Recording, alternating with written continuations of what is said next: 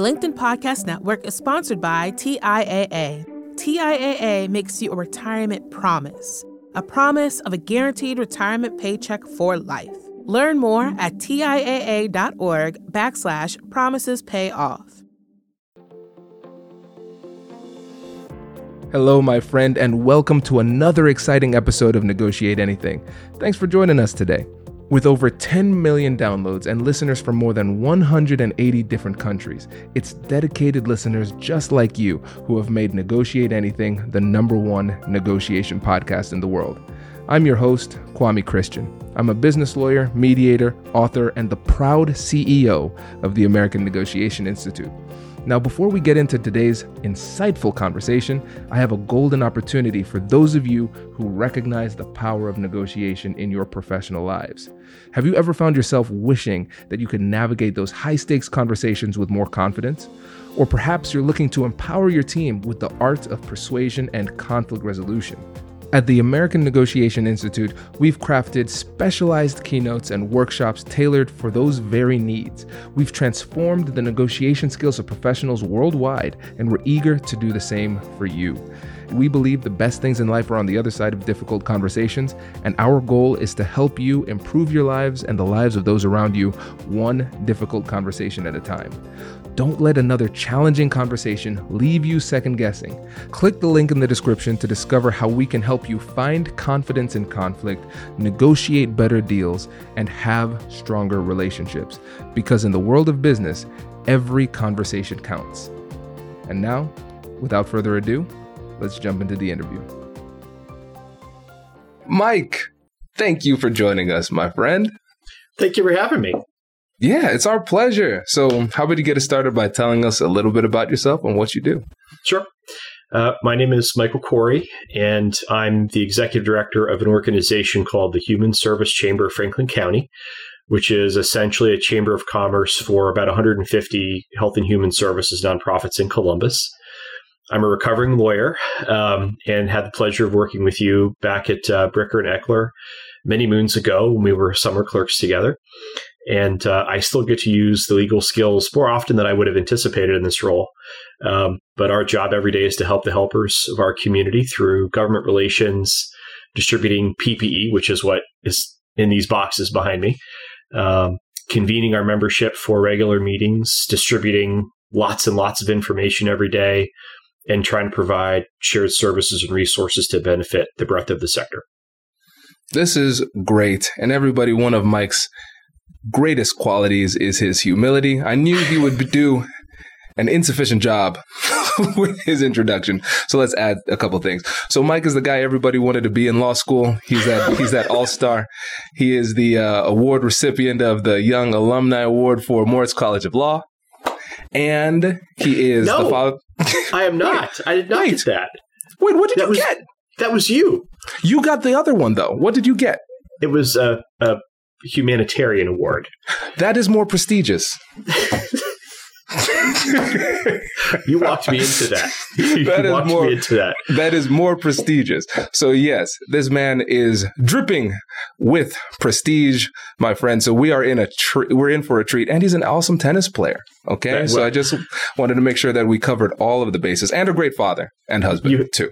Thank you for that. That's the most important part. But you neglected to use the past tense for great tennis player.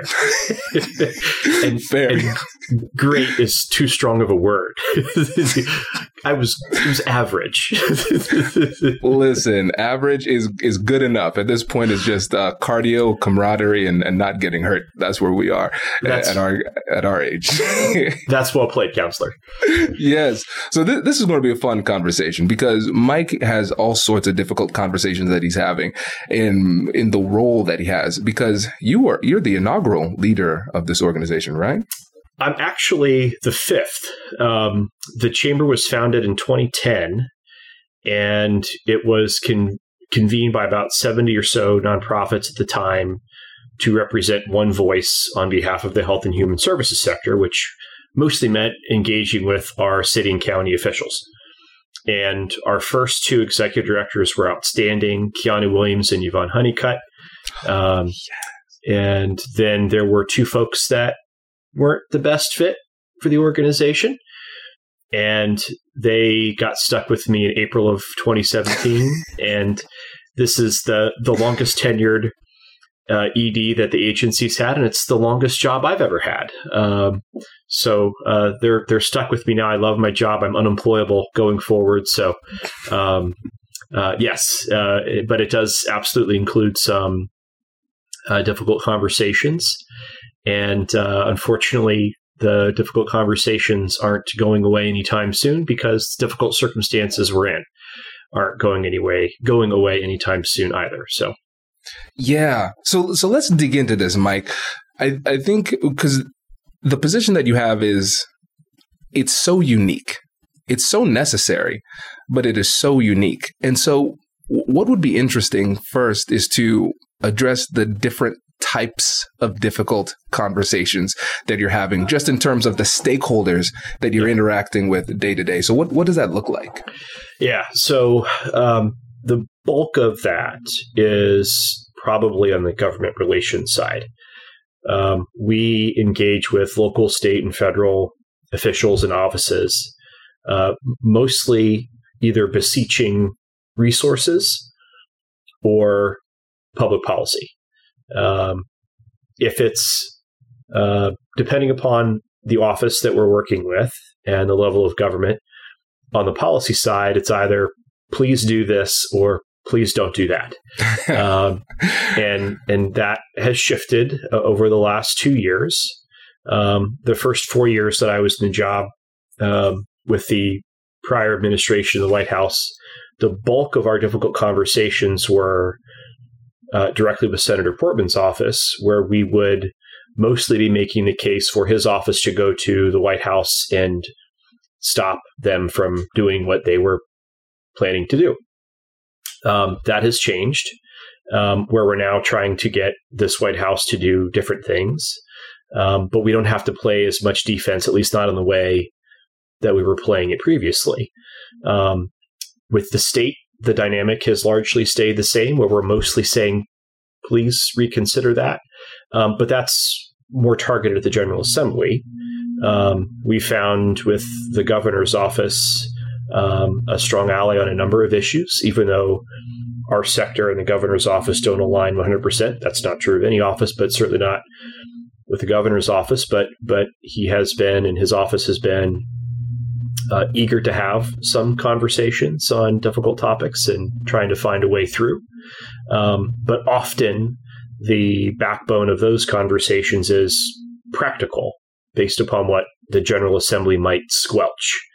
For example, we were part of a group of organizations urging the governor and urging the General Assembly not to engage in a budget that the state Senate put forth last year that would have kneecapped 5 different subsectors of the health and human services sector in terms of the resources that they were allocated, among other things.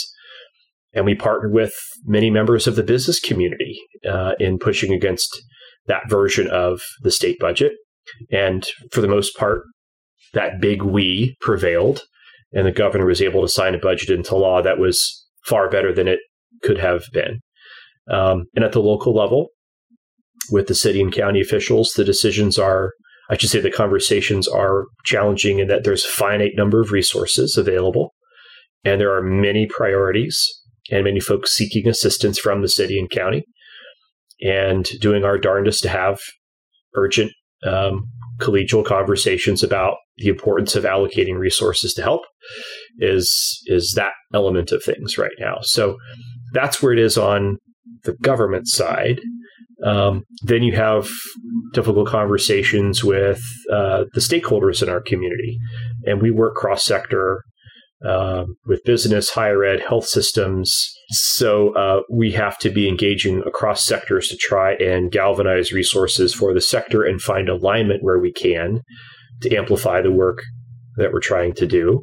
To give you a concrete example of that, we have been distributing a sign-on letter that we drafted urging our 2 U.S. senators to pass a background checks bill. And we reached out to partners across sectors because advocacy is more persuasive when there are more people at the table advocating for something.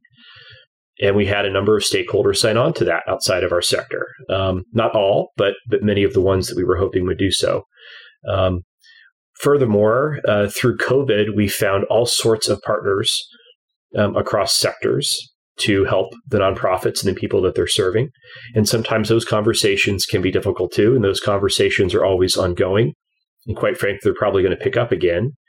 And I'll tell you what I mean by that. So first, between March 2020 and March 2021, there was no repository of protective equipment for nonprofits, the people that they serve. So it largely fell to the city and county and donors from the business, higher ed, healthcare, and other communities to donate masks, gloves, soap, sanitizer, and so forth. And they did that, all of them, with tremendous generosity. And then last spring, the city and county opened up their emergency management warehouse of PPE for our folks, and they had a seemingly endless supply of masks and gloves and gowns in particular, and then eventually rapid tests, which made an extraordinary difference for the agency's bottom line and the health of their staff and their client base as well. For various reasons, that warehouse is closing, and so that resource will no longer be available. And we're going to be having some difficult conversations about how we can ensure our sector and our community have access to what they need should another disruptive wave of COVID emerge later this year, as unfortunately we're all expecting. So that gives you a sort of broad range of the kinds of conversations we're having. But to be very honest, even the difficult conversations haven't been terrible. They've been very collegial. We've been fortunate that even with folks that may not be on the same page as us, we have developed a good rapport. And with folks where a good rapport is impossible, well, we tend to just circumvent those individuals or offices or entities where it's not going to be a productive conversation for either party. Hello, my friends. Before we get back to today's episode, I want to ask you a question. Have you ever wondered how to elevate your team's negotiation game and how you can help the folks on your team have better, difficult conversations? At the American Negotiation Institute, we offer transformative keynotes and workshops tailored to empower professionals with top-tier negotiation and conflict resolution skills. Whether it's a keynote for your next event or hands-on training for your team, we've got you covered. Don't just negotiate. Master the art with the American Negotiation Institute. Click the link in the description to find out more. Elevate, negotiate, and succeed. The LinkedIn Podcast Network is sponsored by TIAA.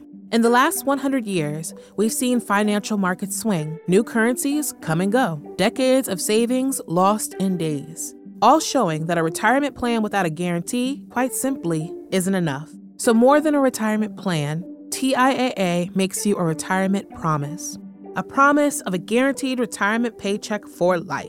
A promise that pays off. Learn more at TIAA.org/promisespayoff. Hi, I'm Tomer Cohen, LinkedIn's Chief Product Officer. On my podcast, Building One, we dive deep into what it takes to build great products. Recently, we had Zach Perret, the CEO of Plaid, and he shared about his struggles building a financial app for consumers and how he was able to turn it all around with a critical pivot. Take a listen. I personally couldn't resonate as much with the consumer set that we were trying to reach. I just didn't have that level of empathy.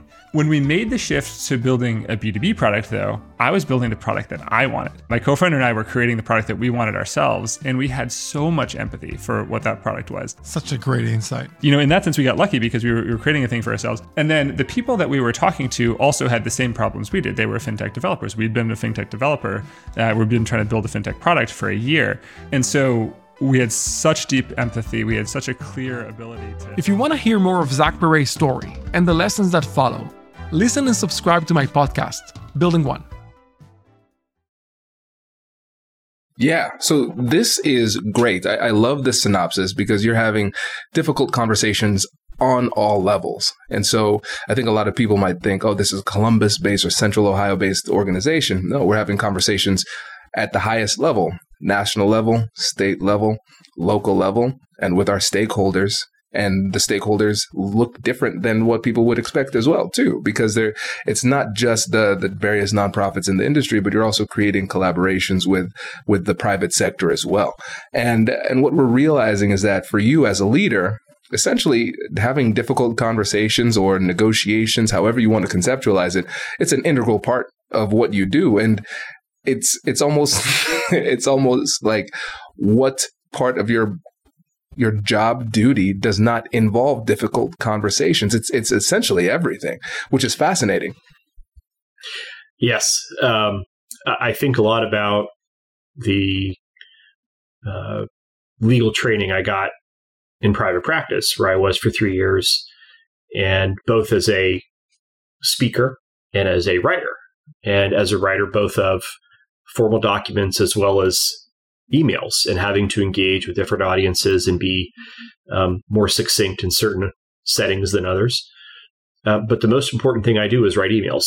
I have a unique job for our sector because I need to communicate as efficiently and effectively as I can with the words that are before me and the numbers that our agencies deliver to me to then advocate with and for them. But so much of it boils down to communicating and then building relationships through communications to get the work done. And as COVID emerged, when the face-to-face was much harder, or it was virtual, wasn't quite the same as being able to shake hands and look one another in the eye, the importance of picking the right words and picking the right tone and having the right inflection and the right amount of urgency and whatnot was that much more underscored. And I had the privilege of being able to do that from the safe setting of my house for 13 months, and then my office where I'm isolated with a bunch of boxes ever since. So, yes, it's amazing how distinct that legal training has ended up being. But beyond that, a lot of the communicating that we do is internal with the CEOs and executive directors that we're serving, and the most valuable thing that we do for them is email them once a day. We started doing that around March 2nd of 2020 because the pace of things happening was so spectacular. And our agencies were all over the place, and they're a very diverse lot of organizations. We have organizations that have a staff of 0 and a budget of a couple dozen $1,000. And we have agencies with revenue over 300 million and a staff of a couple thousand. So what can we do to benefit all of them, especially in the midst of a once-in-a-century crisis? They all needed information. So turning all of the information that we thought was valuable for them into a digestible but comprehensive email every day became imperative. And then we try to use that not only as a tool to share information, but to gather it and then take what we gathered and do the advocacy work that we needed to do with officials, funders, and philanthropists, and corporate folks, and higher ed folks, and everybody else that we needed to engage with. So I haven't given you a pithy response, but I promise you I can be succinct when I need to be. No, this is great, Mike. Because again, what we're realizing again is that the importance of email, it's essentially a necessary evil at this point. A substantial portion of our persuasive endeavors are going to be via email. Yeah. Whether we like it or not, you have to be good at it. And then also you've identified something that a lot of professionals are beginning to realize, is that the most difficult negotiations are going to be sometimes with the people who are on our team or ostensibly on the same side. So You're representing the people in the nonprofit world, but then you also have to get them on board as well. And within larger organizations, for example, we work with a lot of procurement organizations, and they have to negotiate, of course, with the suppliers, but sometimes their toughest negotiations are with the people that they're buying things for, their internal clients, their stakeholders too.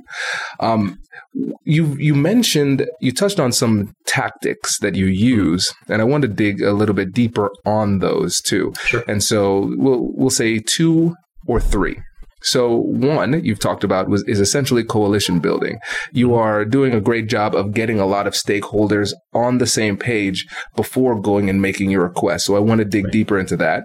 You talked about the simple one of building rapport, something that is essential, but people often overlook because they're so busy, using air quotes. We are all busy, so nobody's busy. So I mean, we have to make time if we want to be effective, but then also recognizing that there are going to be some relationships where you simply cannot create that connection despite your efforts. You can't build that rapport, and then you circumvent that. So I think it's the opposite side of rapport, recognizing that sometimes you have to go around people. So when we're thinking about coalition building, let's start there. Let's go a little bit deeper on what that means to you and how you do it. Right. So it depends. It depends on what we're trying to build a coalition around, but what's transpired thanks to COVID is something that's made coalition building significantly easier, which is that folks, at least in Franklin County, have been looking for ways to help the helpers. And our agencies come up, or our stakeholders come up, or we come up, and we're quickly the beneficiary of folks being referred to us, offering to help in some way. And we say, okay, let's find out how we can help you. And then we use that initial entree to find other ways to keep roping them into things as they might be valuable. Let me use Ohio State as an example. Prior to COVID, we hadn't partnered with Ohio State on anything. We just had some conversations with some individuals in administration over there about ways we might be able to work together. And since COVID, I think we've touched 5 or 6 different colleges or elements of the university on a number of different fronts. And in real time, they're donating 5,000 portable air purifiers to our members. The next pickup is actually in the morning. And that was because they found us on Google. We needed a warehouse at one point to serve as a distribution point for some of the PPE that had been donated to us. And I sort of put out a call for help on Twitter through our chamber account. And somehow this business called Dancor Solutions, which I'd never heard of before, they never heard of us, found us. And we've developed a relationship where they've very generously given us a little sliver of their warehouse, which to us is a massive allocation of space. And we use that from time to time. And we just try to be extremely polite and gracious. And I sent them a bunch of hot chicken takeover the last time they helped us out with something. I can't compensate people in lots of ways, but I can give them gratitude. I can give them media attention. I can thank them on our social media channels, and I can send them lunch. So I try to do those pieces to continue that and demonstrate our appreciation, even if we can't do it in other more significant ways. When we need to go soliciting for assistance, I always try to find someone that can give me an introduction on behalf of the sector. And our reach is wide enough now that there's usually someone within our membership or our immediate stakeholder group that can make those introductions. And we use those somewhat liberally when we need assistance. And then the last place is through Twitter. Twitter has been a spectacular tool for us to build relationships and find folks to work with locally across the state and even across the country for all sorts of random things. And we will continue using the heck out of that while it remains, the service that it is now. Yeah. And, one of the things that I'm seeing a lot in what you just described is something that's very, very simple, but something that's overlooked quite often is a direct request for assistance. Yeah. A lot of times people make the mistake of kind of beating around the bush and they're like, it'd be great if somebody could help me. That's not how you make an ask.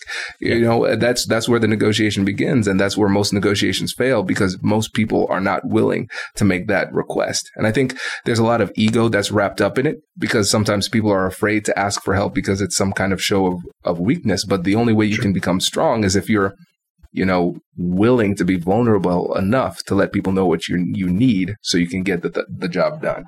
Well, if there's there's something I know well, and we nonprofits know well, it's being vulnerable. And with COVID, it's made what folks need and what we need very clear, and no one has time to beat around the bush. So I've gotten very good at being very candid, in part out of respect for those from whom we're asking something, to make it as easy as possible to digest the ask and then respond to the ask. But I also try to make it easy for folks to say no, and try to be grateful regardless. To give you a concrete example of that, last August, we knew that the Delta variant was having a greater effect on children than previous variants had. And we knew that there wasn't a ready supply of children's masks. So we went to the county and we went to Children's Hospital. And we said, here's the problem. We found a supplier in Florida that can manufacture these children's masks and have them available for us in 5 days upon receipt of payment. Would you be willing to partner with us by being the funder for, I think we got like 75,000 children's masks or something like that. And I just kept it real simple. This is how we need your help. This is how it will be beneficial. You know, I can't offer you anything other than our gratitude and knowing that these will get out onto the faces of a lot of kids in our community that may not have the resources to purchase the masks on their own or have their family purchase the masks on their own. And from start to finish, that was about a 3-week process of asking for help, getting the masks, getting them distributed, getting them paid for. And nobody has time in our world to do the back and forth and go play golf and massage the ask and be passive aggressive and all of that. And power to those that are still doing that. At some point, I'd like to get away from being so blunt and transactional with folks, but that day is not tomorrow. Right. Now, I want to dig deeper on something that you said that was really interesting, because you said you want to make it easy for the person to say no. And to a lot of people, that will sound a little bit counterintuitive. So can you go a bit deeper on that? If I back them into a corner or come on too aggressively, I feel like I might get an immediate yes, but I'll never get a yes again. So I try to make it as easy as possible for them to say no, in the hopes that it might be a no, but I can refer you to, or no, but come back with another ask. And sometimes I think that works to everybody's benefit, and sometimes it doesn't get what we need in the immediate term, and that isn't good. But ultimately, I think that that's an approach that we'll continue taking, at least while I'm here. Yeah, it makes sense. I mean, essentially, you're playing the long game. You're recognizing that this relationship has more value over time than if I were to just get what I want right now in this immediate moment, but never have an opportunity to go back. And this ties into the other thing that you've said a number of times, which is rapport. And now what I'm going to say next will sound like flattery, and it certainly is, but there's truth to it. So you are a very personable person. You are somebody who is easy to like, right? And so when it comes to your ability to build rapport with somebody, I know there's going to be an element of it that is intentional, but there's going to be a significant element that is just your natural personality. And so for the listeners, I want you to try to distill the parts of your personality and your approach that can be replicated. Essentially, can we put Mike Corey into a pill so people can digest it with their ears and replicate your success? I've never been... no one's ever suggested I become, a pharmacological product here. But I'll take that, Kwame. I'm very self-deprecating. I know that. That I wish I could minimize that. People criticize me for being too self-deprecating, and I'm like, yeah, I'm more critical of myself with that than you are. So thank you. I try to inject humor where I can. I try to always be gracious. I probably use too much enthusiasm through exclamation points than I otherwise should. I try to be very organized and put asks up front to make it clear for whomever I'm engaging with as part of that rapport building. I always try to acknowledge how busy I know someone is. I try to thank people for just reading my email or listening to me talk about something. And then I always try to follow up with a letter, a handwritten letter. Although, as everyone tells me, my handwriting has gotten progressively worse over the years, and I have to often translate them after people have received them. So I don't recommend writing something that's not legible. But that's what I at least sometimes think about. But it's hopefully become instinctual enough at this point that I'm not consciously doing these things. It's just me being me, and I can thank my parents and friends for shaping me, rightly or wrongly, into whatever I've become in terms of a communicator. I think that's great. And to me, if we were to synthesize this into 3 words, it would be authenticity. You are who you are, and you lean into that. I would say it is respect. You're respecting the person that you're talking to by acknowledging how busy they are, respecting their ability to say no, and respecting the fact that you took the time to read my email and communicate with me, and you did not have to. I see that. I appreciate that. And then consistency too. So you're really playing the long game again. Just want to really hit that home where we're saying, okay, I'm going to interact with you. I'm going to build rapport. And then after I get what I want or I don't get what I want, regardless, I'm going to show you that you still matter by following up with communication in my authentic way, which is illegible, but but they feel it. They feel the love. I think that's what's most important. Well, I appreciate that. I will say a challenge that I have, and I'm sure we all have, is keeping up with communications to me. My inbox has been unnavigable for about 3 months now, ever since the Omicron wave eased. I have not been able to keep up in any discernible way with my inbox, and I've tried, thanks to Bricker, to respond to everyone within 24 hours, and I am not in a place where I can do that, because you get messages on Twitter, LinkedIn, Instagram, Facebook, your inbox, phone calls, on top of meetings that you're in and work you need to do. And I still haven't figured out precisely how to navigate all of that, aside from I've now blocked off my Mondays and Fridays to not take meetings at all so that I can try and keep up. But it feels Sisyphean. But I do try to at least acknowledge I've received your email. I know I can't respond substantively right now, but I will try to do so within a certain range of time. And something else I learned at Bricker is to not set the expectations to a place where you can't meet them and underperform. So, but I've even taken the tact, Kwame, of keeping an auto message up at my busiest times for a couple weeks in a row, where I've just said, thank you so much for your communication. I'm particularly busy right now, and I won't be able to get back to you quickly. So they've at least received something. I've set that expectation low in terms of my ability to respond in a timely way. And then I try to give them a way to communicate with me if it's an emergency outside of the inbox. So that was a long way of saying I'm really struggling with that piece of showing respect, building rapport, being grateful, because it's drinking from a couple fire hoses right now in terms of that. Yeah. I have nothing that I can add to that because my inbox is a joke.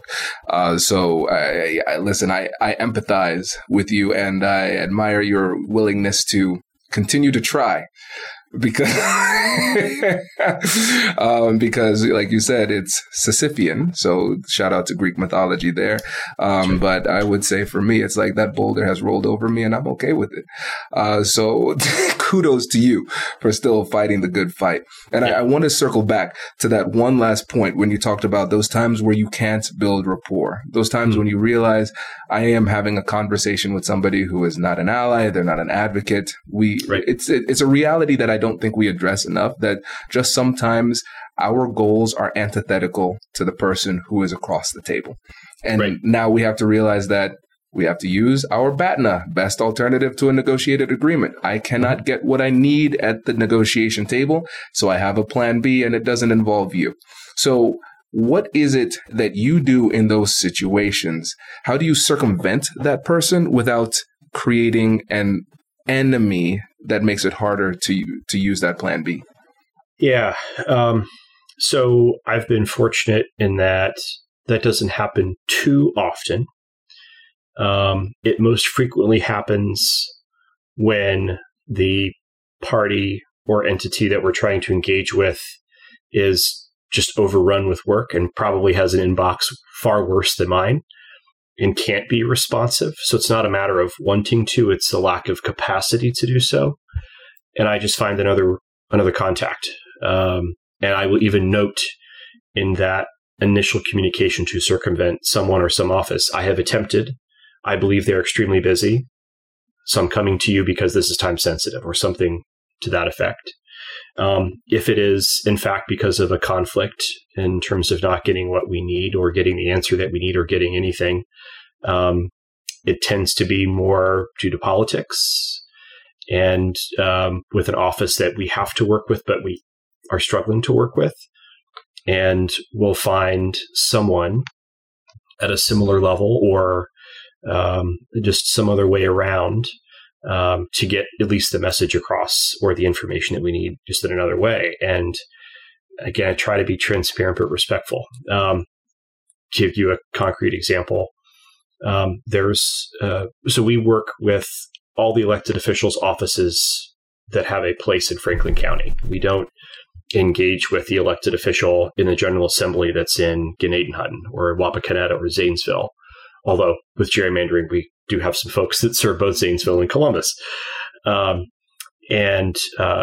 are some offices in our footprint where they've made it very clear that they not only don't just agree with the position that our sector has on an issue, they don't want to hear what we have to say on a particular issue.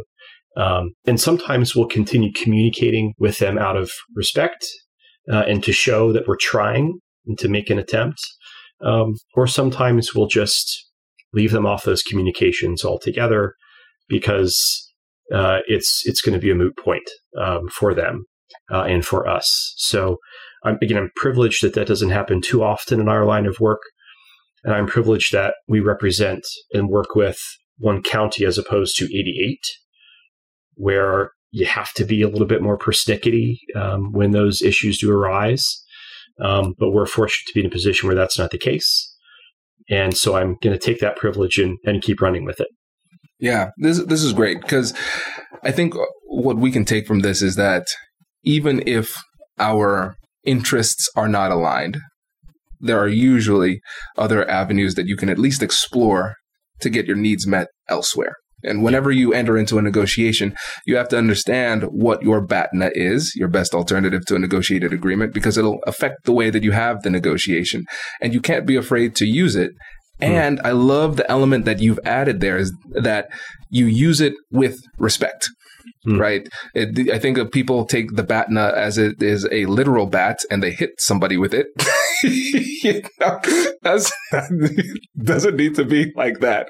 You could just say, hey, Mike, I see that our interests are not aligned. I appreciate you taking the time to talk to me. And honestly, I would rather somebody be clear about the fact that they don't want to work with me or we don't have the same interests so I don't waste my time. I don't waste your time.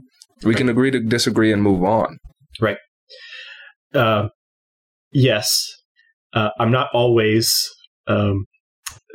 feeling respectful after the fact, but in terms of our professional communications, they always need to be, and they always will be. And through our work, we have to be nonpartisan, and we are.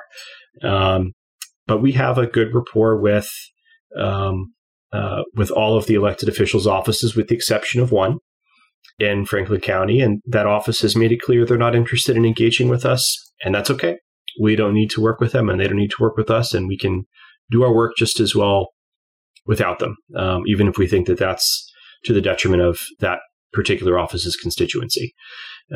Outside of that, we've been very lucky.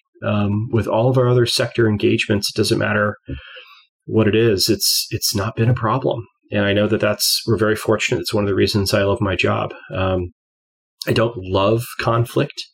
That's why I didn't go into litigation.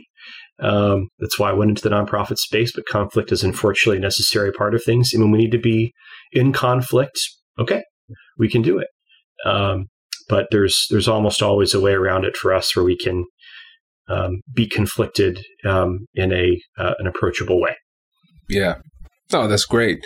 And so, Mike, we are well beyond time. I must really like you or something, man. Jeez.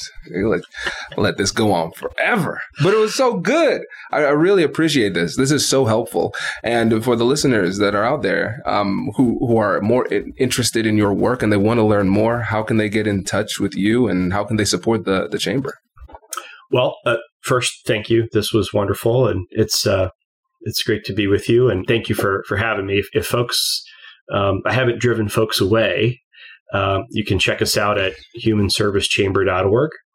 You can follow us on Twitter at OneVoiceHSC, and you can sign up for our e-newsletter also on our website. If you scroll down to the bottom, plug in your email address, and I promise I won't email you as frequently as I email everybody else. So. Mike, this is great. Thanks for joining us, my friend. Really appreciate it. Thanks for having me. Congratulations! You've just joined an elite club. By listening to a full episode, you're now officially on the Negotiate Anything team. So welcome aboard. What most team members do is they subscribe to the podcast because that allows them to automatically get the latest episodes of the show.